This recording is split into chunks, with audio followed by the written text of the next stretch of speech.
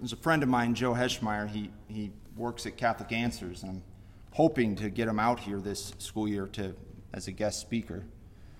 But he has a great analogy for the papacy. He says the papacy is like a truck's bed. By that he means it's the most distinctive dogma in Catholicism. You know, a truck's bed is not its most important feature. The engine is a lot more important than the bed of the truck. But what distinguishes a truck from, say, a compact car or a minivan? It's the open bed. Now, when we talk about the papacy, it's not the most important dogma in Catholicism. The Holy Trinity, that God is one and three and one, that's a lot more important than the papacy. But you can get that in any mainline Protestant church or Orthodox church. Resurrection from the dead, same thing. The Eucharist, it's more important than the papacy. You can get that in the Orthodox too.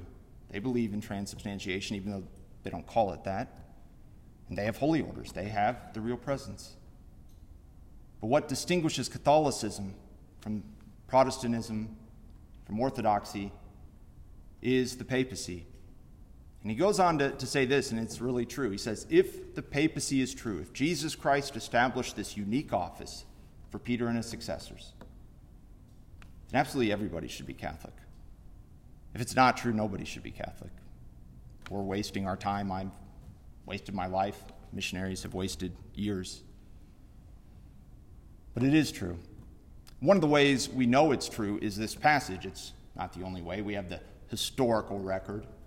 We have typology, Eliakim, right, the prime minister of the house of David, who had the keys of the house of David.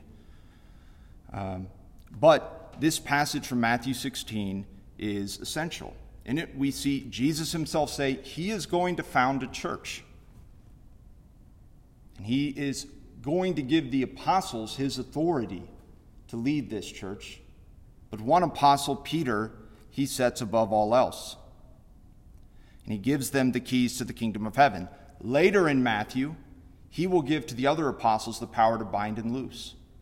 But the only one who gets the keys to the kingdom of heaven is Peter and his successors. And so we have seen this office of the papacy, right? It endures through persecution, through internal scandal and division. It's endured with saintly popes, yes, but also weak ones and wicked ones for 2,000 years. Not because of any virtue on the human level, but because it's a divine institution. And Christ promised that the gates of hell will never prevail against his church. That includes his papacy. And he's given, obviously, the papacy this charism of teaching infallibly on matters of faith and morals so that it's easy to be Catholic. It's easy to know the truth. You don't have to be St. Thomas Aquinas to figure out divine revelation. You just have to know and believe what Christ's church teaches. You know, there's a danger with that line, the gates of hell will not prevail against it. And the danger is we can begin to think, oh, good. See, the gates of hell are not going to prevail, so we don't need to worry about it. Well, it's true. Christ's church will persevere to the end because of his grace, but he doesn't say it'll endure here in Emporia or in the United States. You look at the Mediterranean world, or you go to the Holy Land. That place was once thoroughly Christian. It's not anymore. Syria, Egypt, North Africa used to be thoroughly Catholic. It's not anymore. Turkey, not anymore.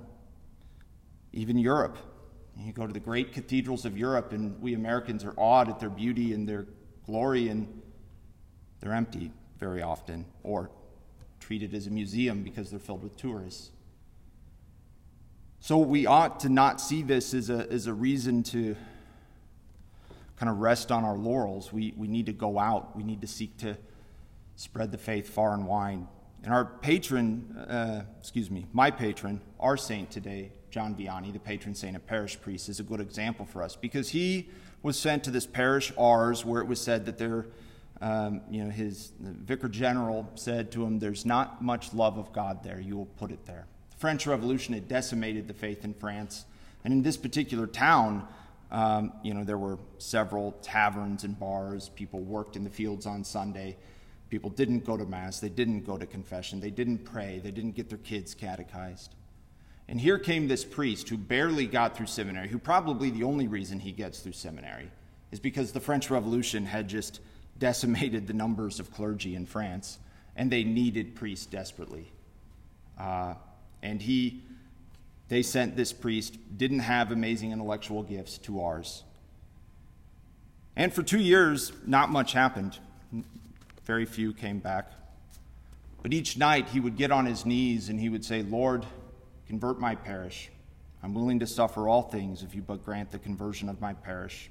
He prayed and fasted. He didn't roll out some, new program. He prayed, he fasted, he preached the faith. He made himself available. He taught.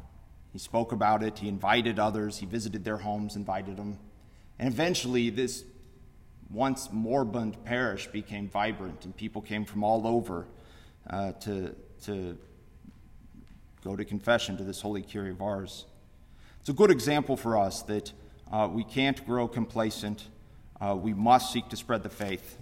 The faith begins the conversion of others begins on our knees, as it did with John Vianney. Lord, I'm willing to suffer all things, but grant the conversion of my parish.